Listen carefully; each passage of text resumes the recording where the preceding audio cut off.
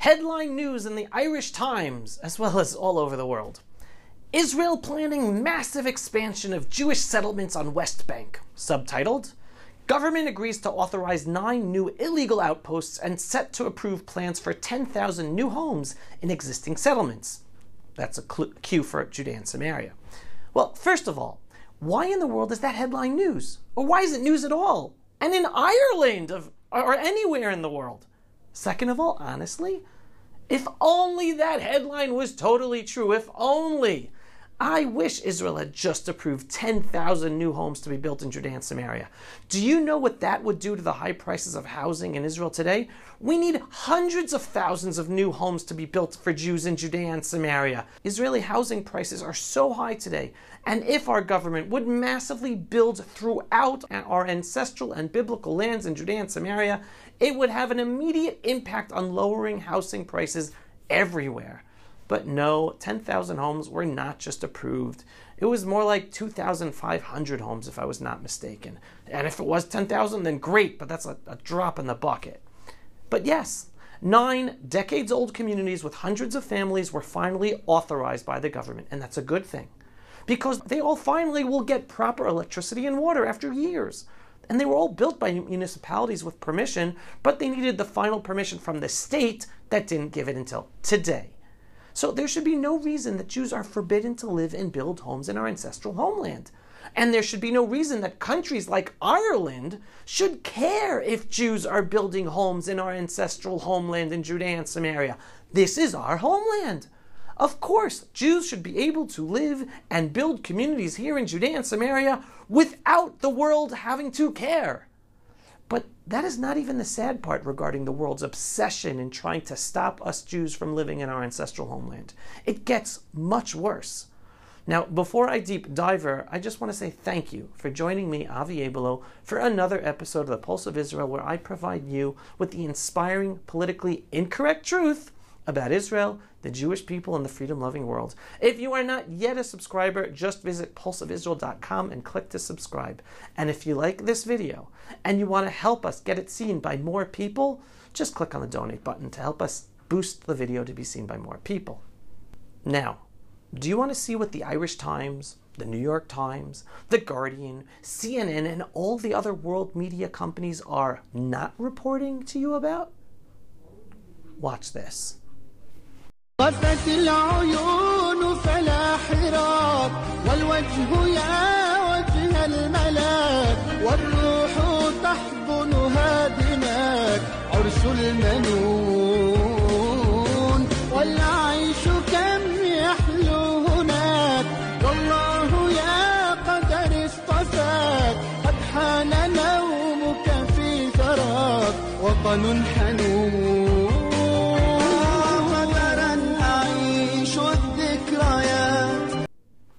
Those are kindergarten kids, just last week, acting out like terrorists killing Israelis.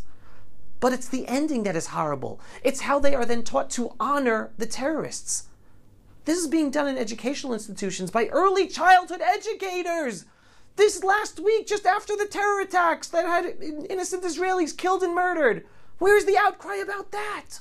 Where is the outcry that 2 of the terrorists were 13 and 14 years old who just killed and injured innocent Jews the past few weeks? Why are there no journalists digging into the systematic Jew hatred in the educational materials, educational institutions, and television programs produced by the Palestinian Authority with your money from the international community? Your tax-paying money. Why no attention to that? Why is that all allowed? Why the silence from the world media about that? Why the silence from the politicians who are approving the funding to the Palestinian Authority that is then used to literally incite little children to murder innocent Jews? This is modern Nazism. And not only are the world media operations and politicians silent, they are actively enabling it with their silence and constantly making it seem as if Israel are bad guys for wanting to build homes, but silence about teaching kindergarten kids to kill? They bash us in the headlines about building, and yet they allow evil Nazi educational materials funded by the world, the United Nations, UNRWA, UNICEF, the EU, independent European countries, and yes, even the United States. They are all funding this modern Nazism. These Muslims are being taught to kill Jews and destroy the Jewish state of Israel, all in the name of the fake cause called Palestine, a country and a people that never existed. Silence. And if all of that is not enough to highlight the absolute hypocrisy of the world media and global politicians who pretend to care about human rights, well, watch this next video scene in another Arab Muslim kindergarten in the city of Jenin from a number of months ago.